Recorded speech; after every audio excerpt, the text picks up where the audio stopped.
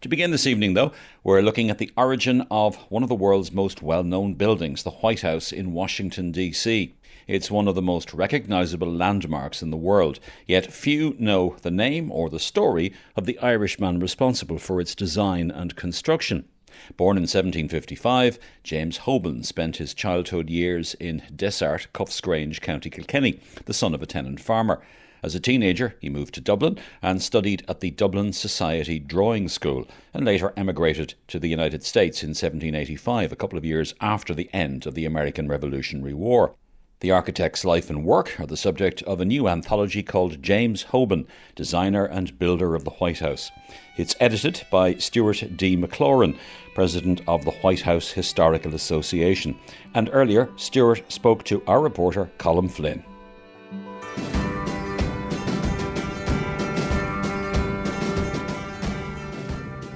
Stuart, it's incredible that this is one of the most iconic buildings in the world, and yet very few people know the name James Hoban, particularly here in Ireland. Who was James Hoban? Well, you're exactly right. It's amazing that this man's work is known the world over by three words, the White House. But his name of James Hoban is little known. He was an Irish American that developed his skills in Dublin, working for under the tutelage of Thomas Ivory, a renowned architect at the time at the Dublin Society School of Architectural Drawing. He worked on several prominent buildings there in Dublin, Leinster House, the Newcomen Bank, the Royal Exchange.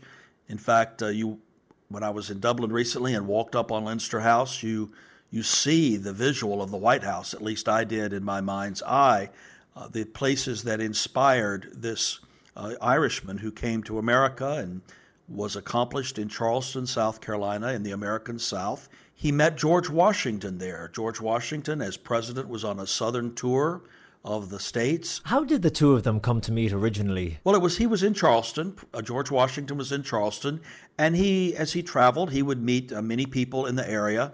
Hoban had already been instrumental in building several buildings in Charleston that Washington saw and he liked. And it was quite common in Europe at the time to build large stone houses and stone buildings. It was not that common in America. But Hoban had been successful with this in Charleston.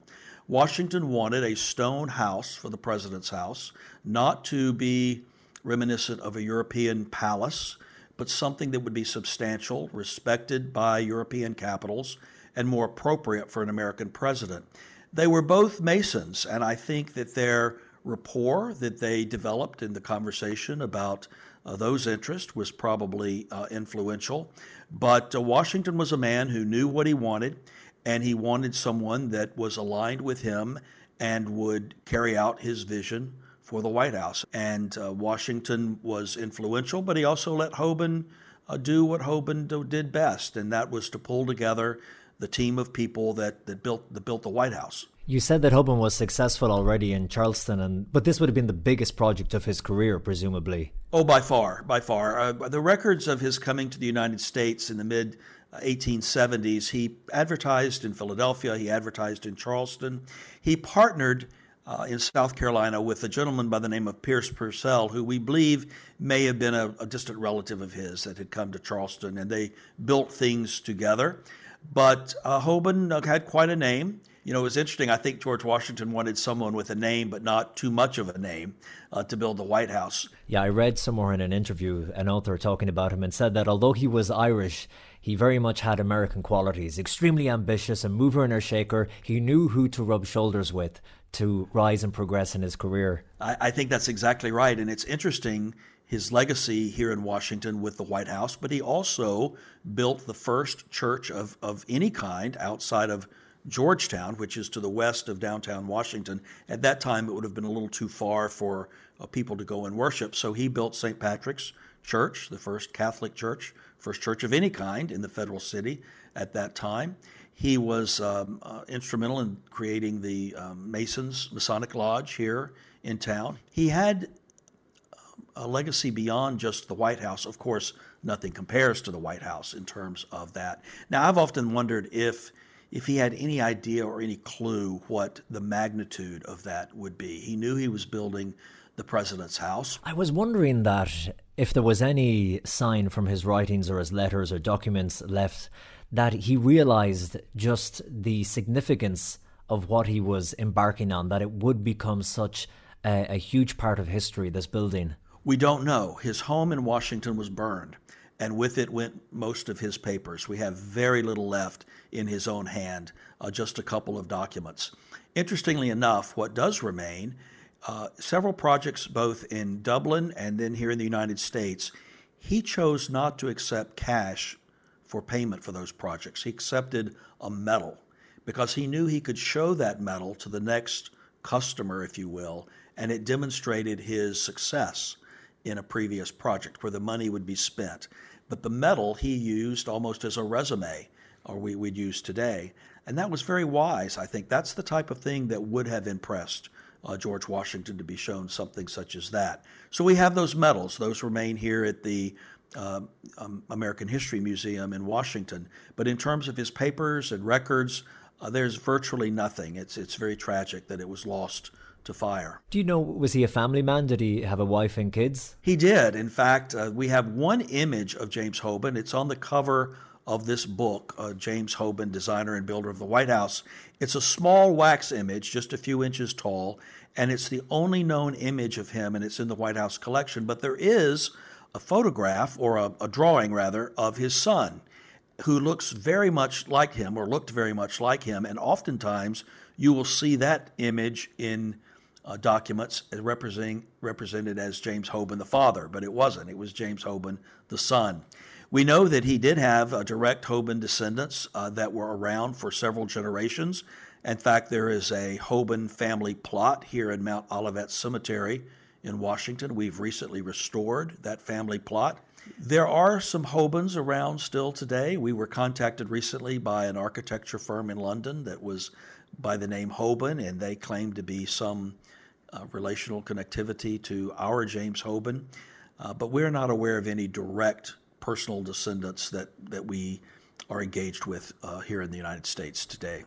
Now, Stewart, of course, things back then were done a lot differently than they're done today, and we know that many enslaved people were used to build the White House, and Hoban would have overseen many of these slaves. In fact, I read accounts of him bringing his own slaves with him to work on the project. So I suppose the question is, as Irish people who are learning about James Hoban for the first time and hearing his name, is it a name we should celebrate and be proud of as the young Irish immigrant who did incredibly well in his profession in the United States? Or should we be ashamed of the fact that he bought and sold slaves and used them for his own prosperity? That's a really important question, and it reflects the mode that we are, with issues we are still wrestling with in this country today. And it is certainly not something to be proud of that he managed or owned slaves.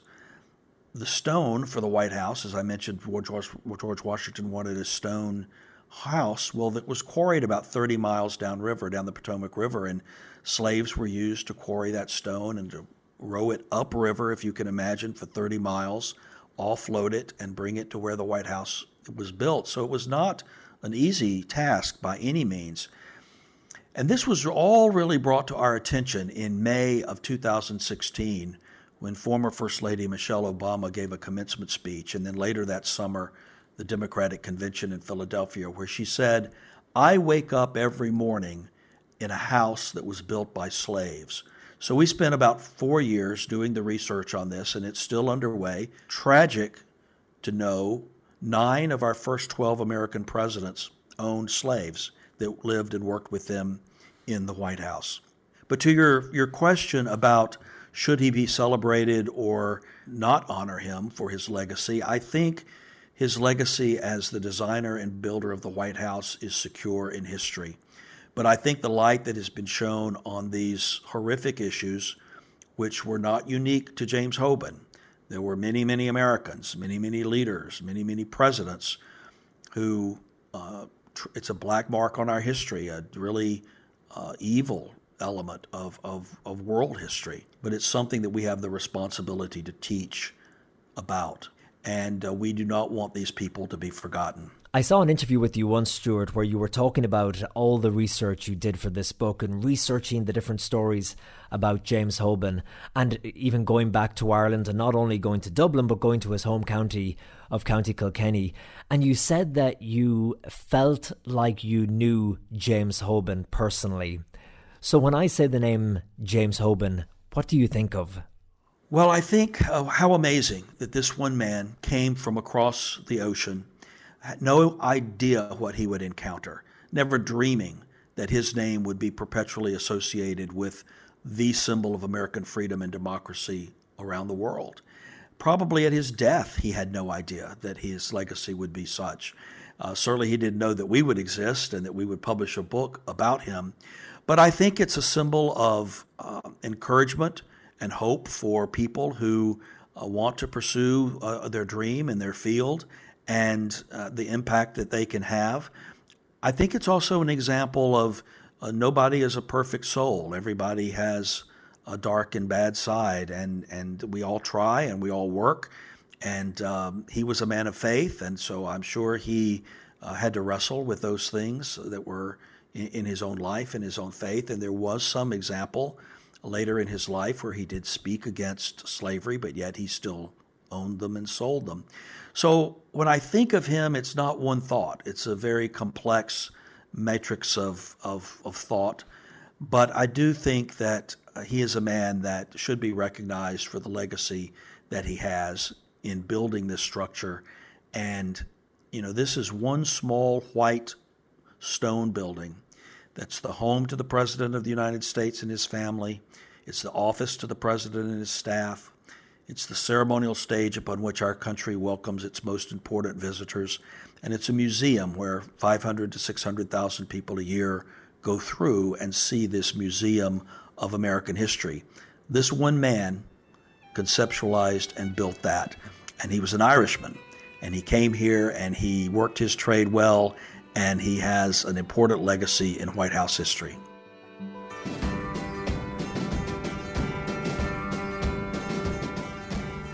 Colm Flynn was reporting there. He was talking to Stewart D. McLaurin about the life and work of architect James Hoban.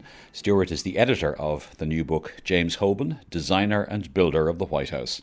And by the way, the White House Historical Association is offering free shipping to Irish customers purchasing the book from their site until June. We'll put a link on our own website.